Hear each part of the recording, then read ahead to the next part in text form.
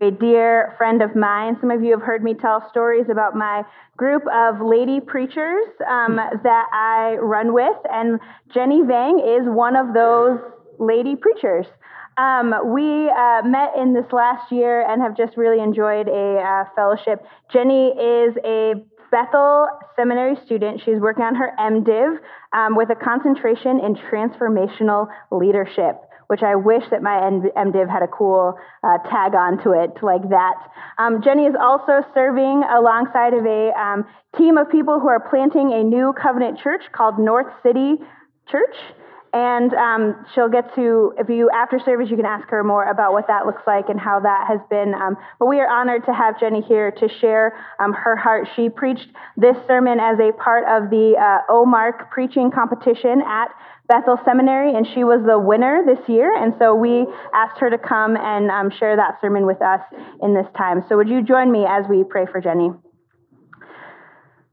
Gracious God, I thank you so much for the gifts that you have bestowed upon Jenny, God.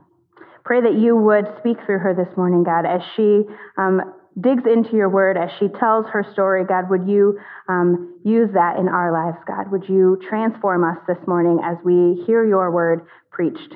We pray all these things in your holy and precious name. Amen. Thanks, Alicia.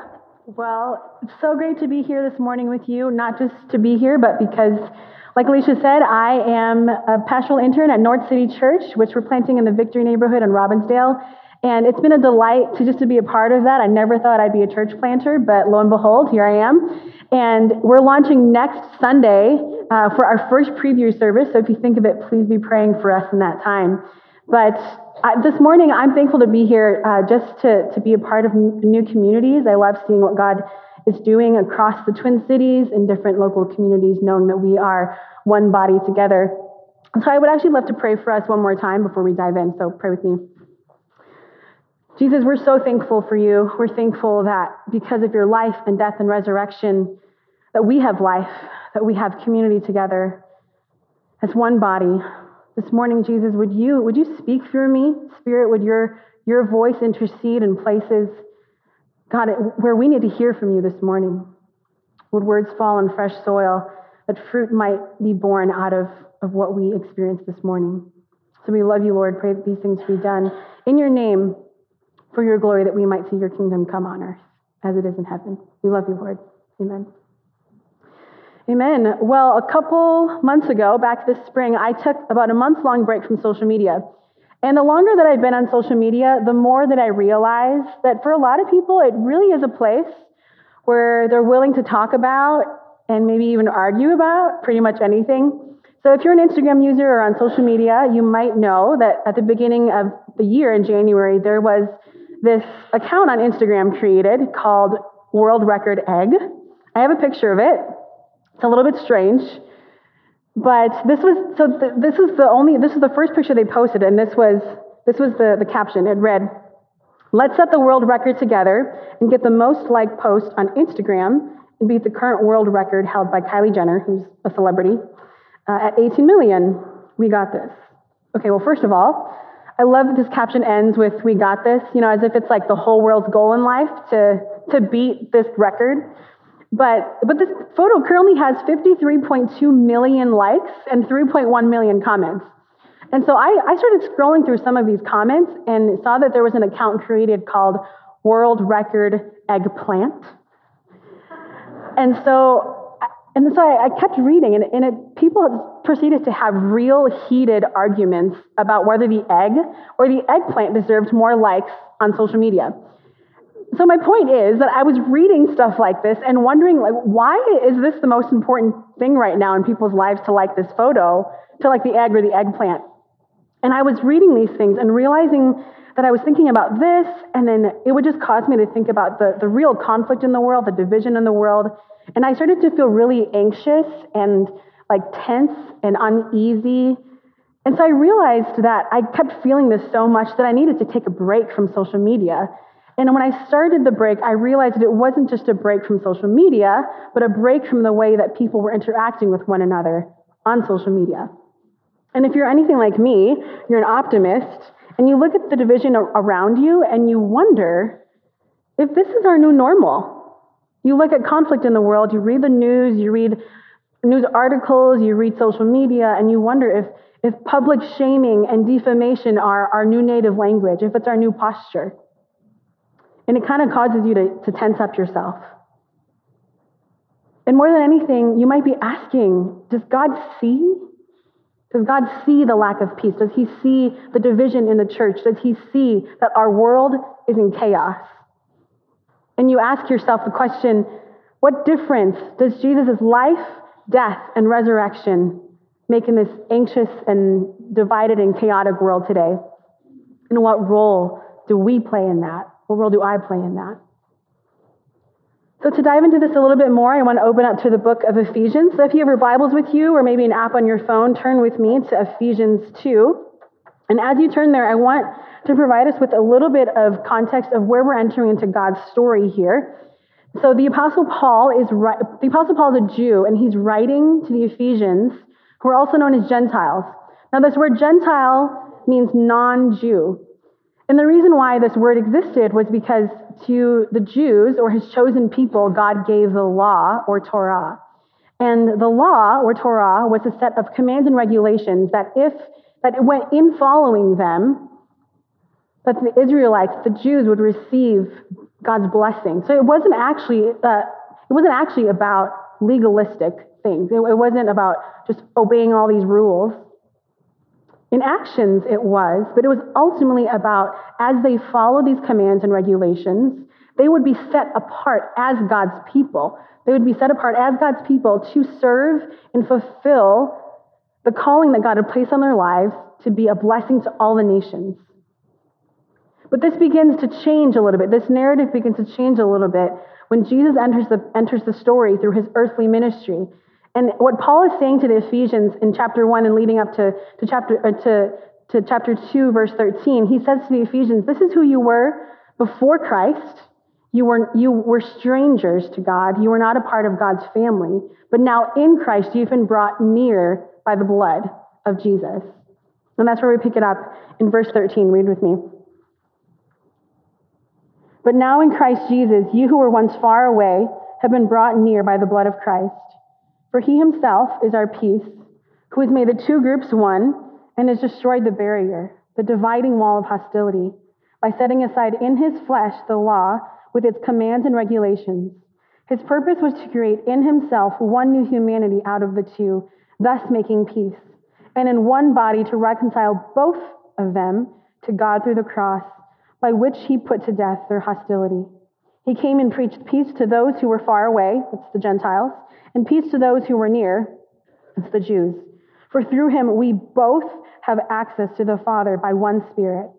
Consequently, you are no longer foreigners and strangers, but fellow citizens with God's people and also members of his household, built on the foundation of the apostles and prophets, with Christ Jesus himself as the chief cornerstone.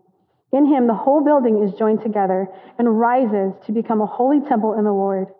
And in him, you two are being built together to become a dwelling in which God lives by his Spirit.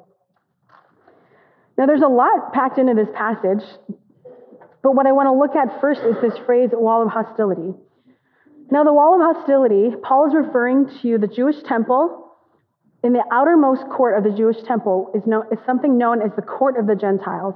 And this delineated the only place in the temple that Gentiles were allowed to go. Anything further towards the center of the temple where God's presence dwelt, anything further was permitted only to Jews. And so when Paul says wall of hostility, he's not saying that there was like a sign in the temple that says, like, you're now entering the wall of hostility. That's not what he was saying here. He's referring to the reality that this barrier likely created a relational wall of hostility between Jews and Gentiles. And so you can imagine that decades and centuries of this narrative was their life. And you can imagine the confusion that set in when Paul started to tell people, when Paul was telling the Jews and the Gentiles, in this case the Ephesians, that they were now one together as the people of God, that they were no longer foreigners and strangers to each other, and no longer foreigners and strangers to God.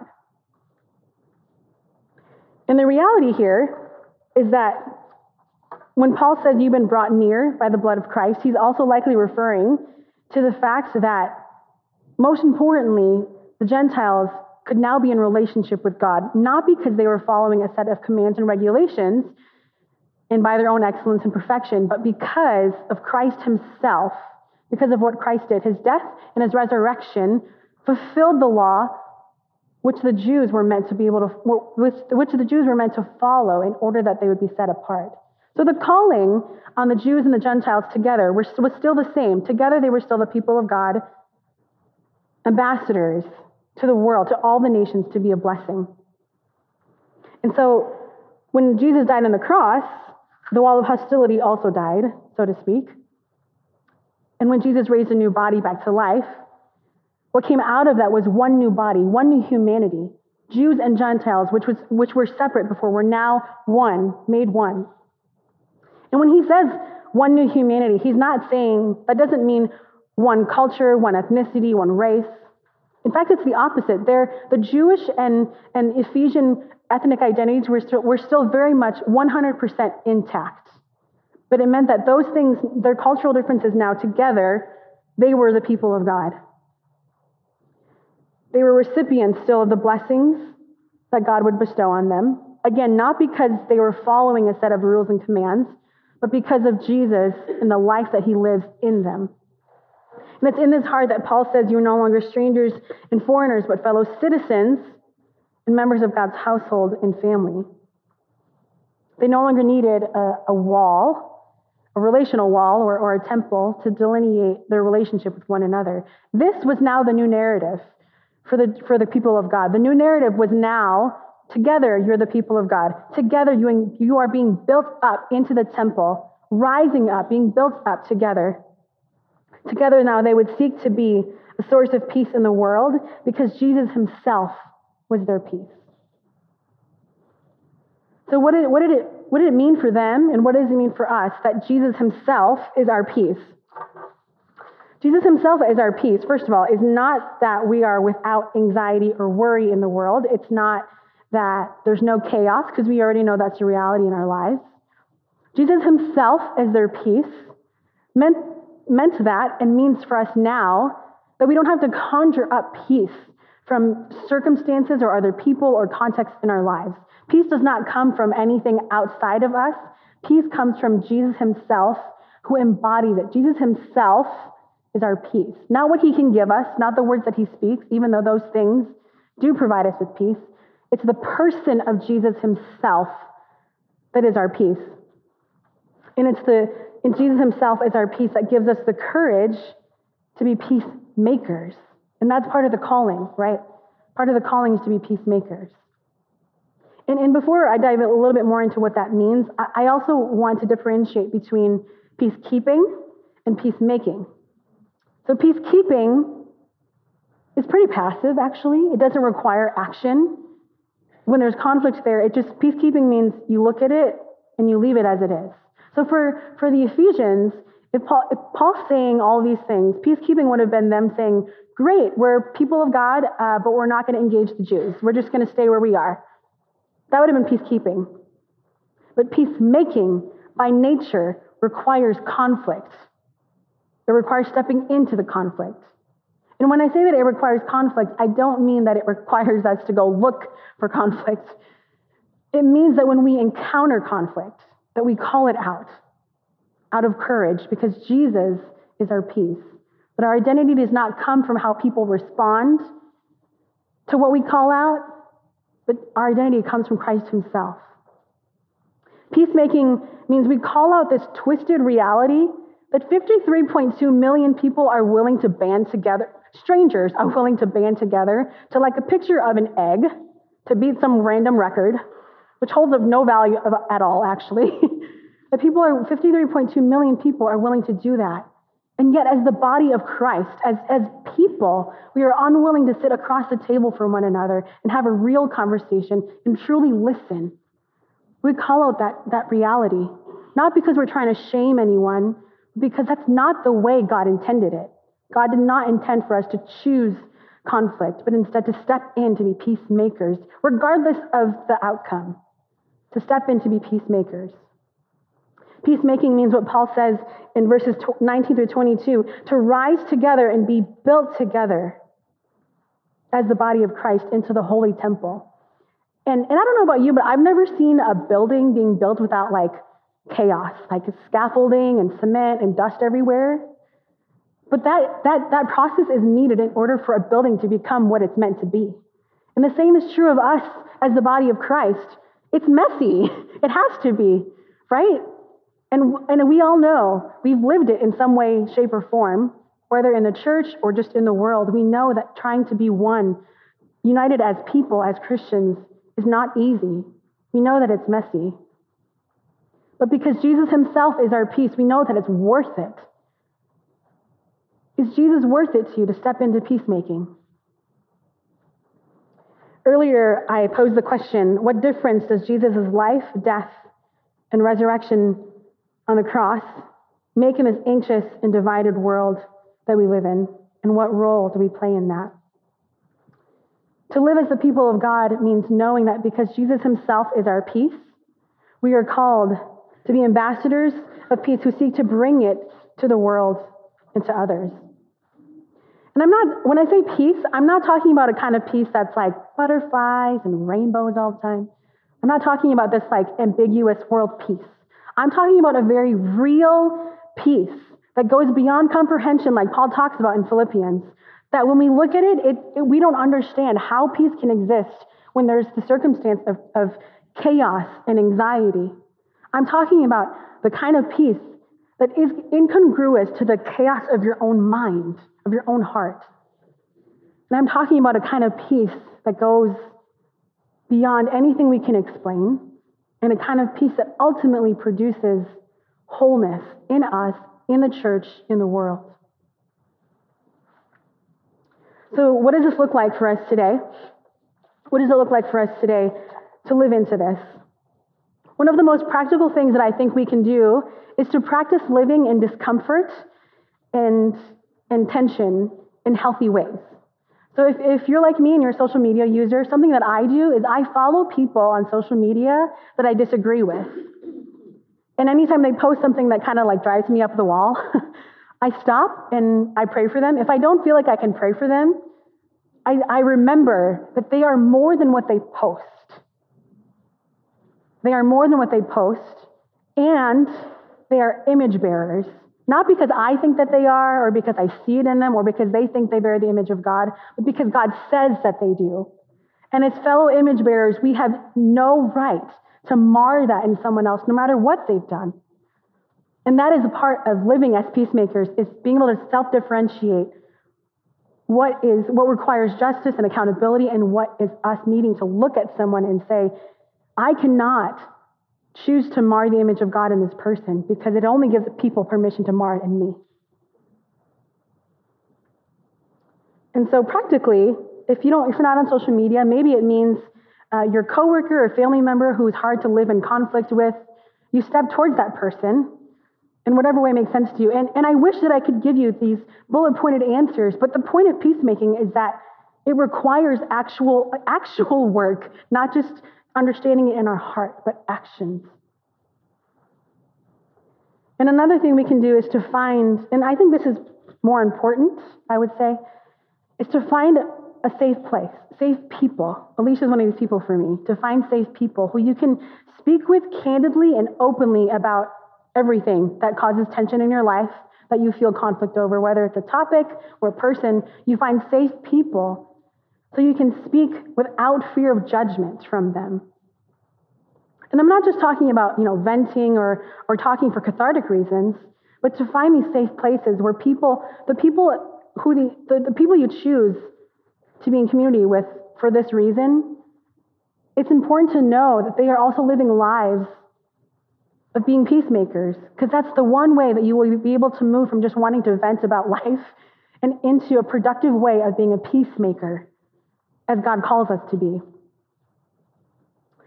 I said earlier that I took a break from social media because I needed to take a break from the way people were interacting with one another. But what I actually needed a break from was the way that people were interacting on social media about the topic of race and ethnicity in America today. And this isn't a message about social media or even race and ethnicity, but it's about what causes conflict And for me, that's what it was. You see, I've been on this journey over the last 3 or 4 years of trying to discover what it means that God looks at my race and my ethnicity and considers it a blessing and not a burden. But I was reading these things on social media, these comments, I was reading it thinking, I feel like who I am is just a burden to someone. Their discomfort, they don't know how to sit in it. And it felt like for me, they were looking at my life saying, you're a burden to me. Simply by being who I am or being created as I am. And every comment that I read, it felt like I was building up the wall of hostility again, brick by brick. Every comment, that's what it felt like. And so I wanted to retreat. I wanted to retreat or retaliate, because sometimes that's easier than retreating is retaliating. Both of those are unproductive now that I think about it. And when I'm looking back, I realized that a lot of these innocent mistakes or comments that were made, whether it's intended or not, I still had the power to respond in a way that would be peacekeeping or peacemaking or retaliating. And during this break from social media, which just was about a month long, I thought of this conversation I had back in January with some good friends of mine. I have a picture of us. And this was in California. And I sat with these women for 5 hours. And we talked, as women of color, we talked about the pains and the burdens and the joys and the excitement of what it looks like to be a woman of color in America today, seeking to love Jesus and be his ambassador in the world. And I want to be honest with you, we spoke with no filter, and it was really good for my heart to be able to do that. Not just for cathartic reasons, but because these are women who are choosing to be peacemakers in the world, pushing me towards Jesus, knowing that it's hard, but worth it because of the person of Jesus as our peace. We were leaning into what Paul says in 20 to 22, being built together. This is a picture of being built together, leaning in to Jesus as a chief cornerstone rather than leaning into the wall of hostility.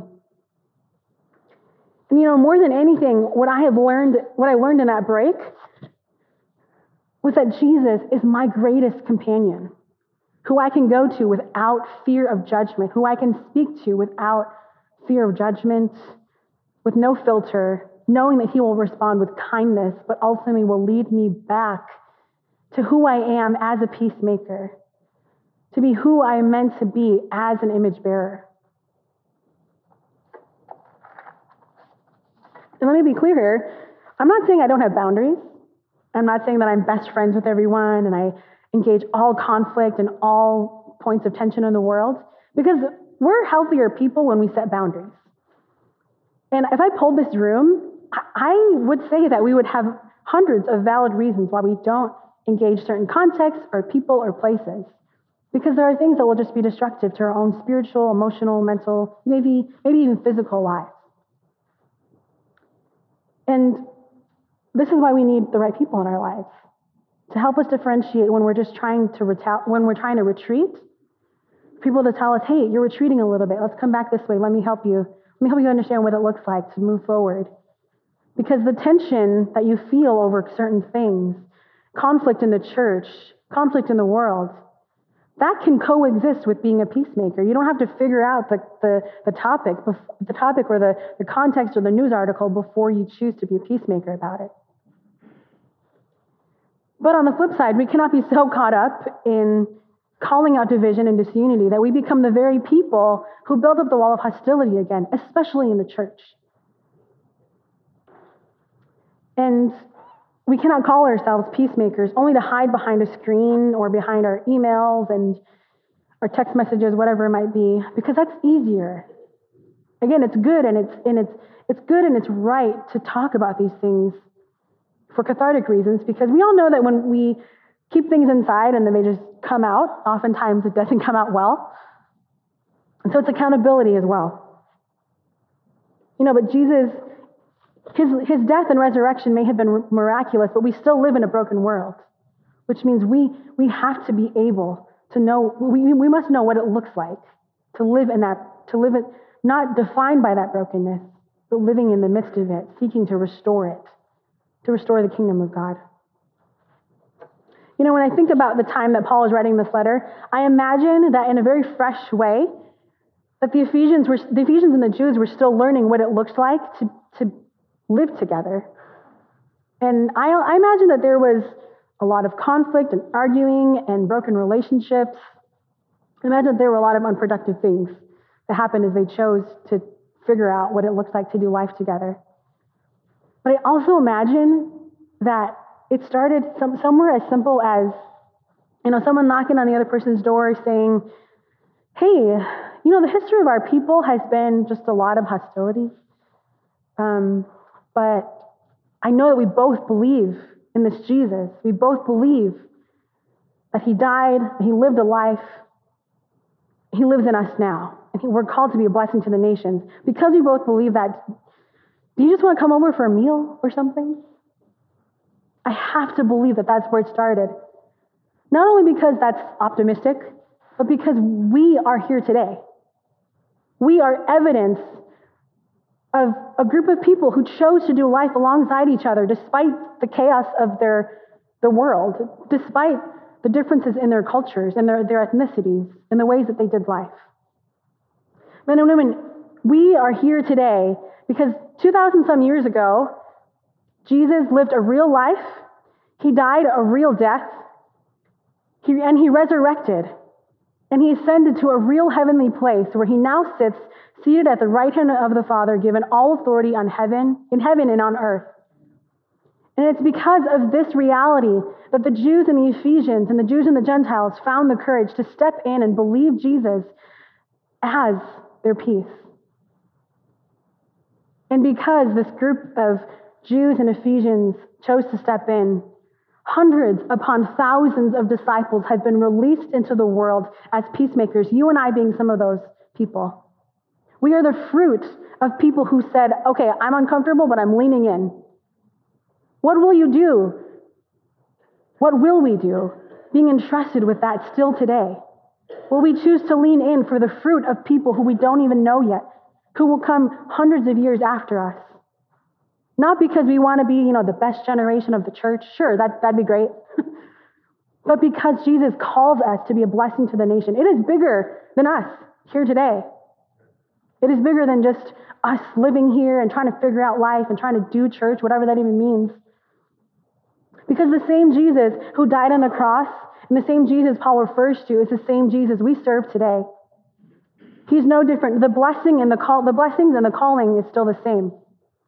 We're still called to fight the desire to create a wall of hostility or to build it back up between people, especially in the church.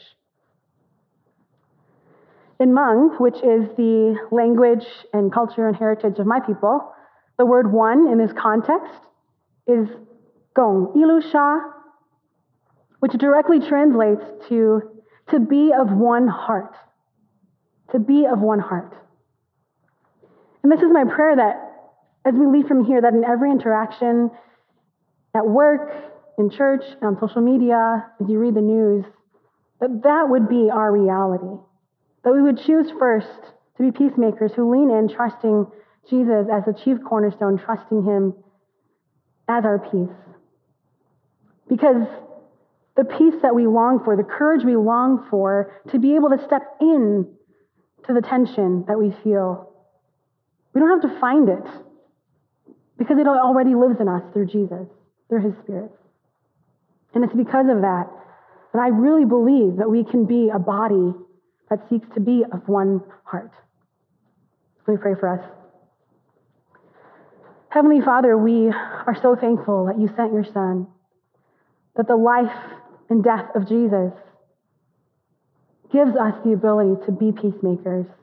And God, we confess that we are scared and we wonder what it really looks like to lean in as peacemakers because we've seen it fail. We've seen it not go well. But God, would we not be defined by what may or may not be, but would we be defined by as a people who seek to be set apart as your people, to be a blessing to the world, to the nations. And God, we are thankful that long ago, men and women decided to do the same so that we could be here today, seeking also to do the same. Jesus, you are our strength, you are our peace, you are our courage. Would you give us the ability to be brave and step in? to be people who are culturally humble. Jesus, we love you so much and pray that these things would be done in your name for your glory, that we might see your kingdom come on earth as it is in heaven. We love you, Jesus. Amen.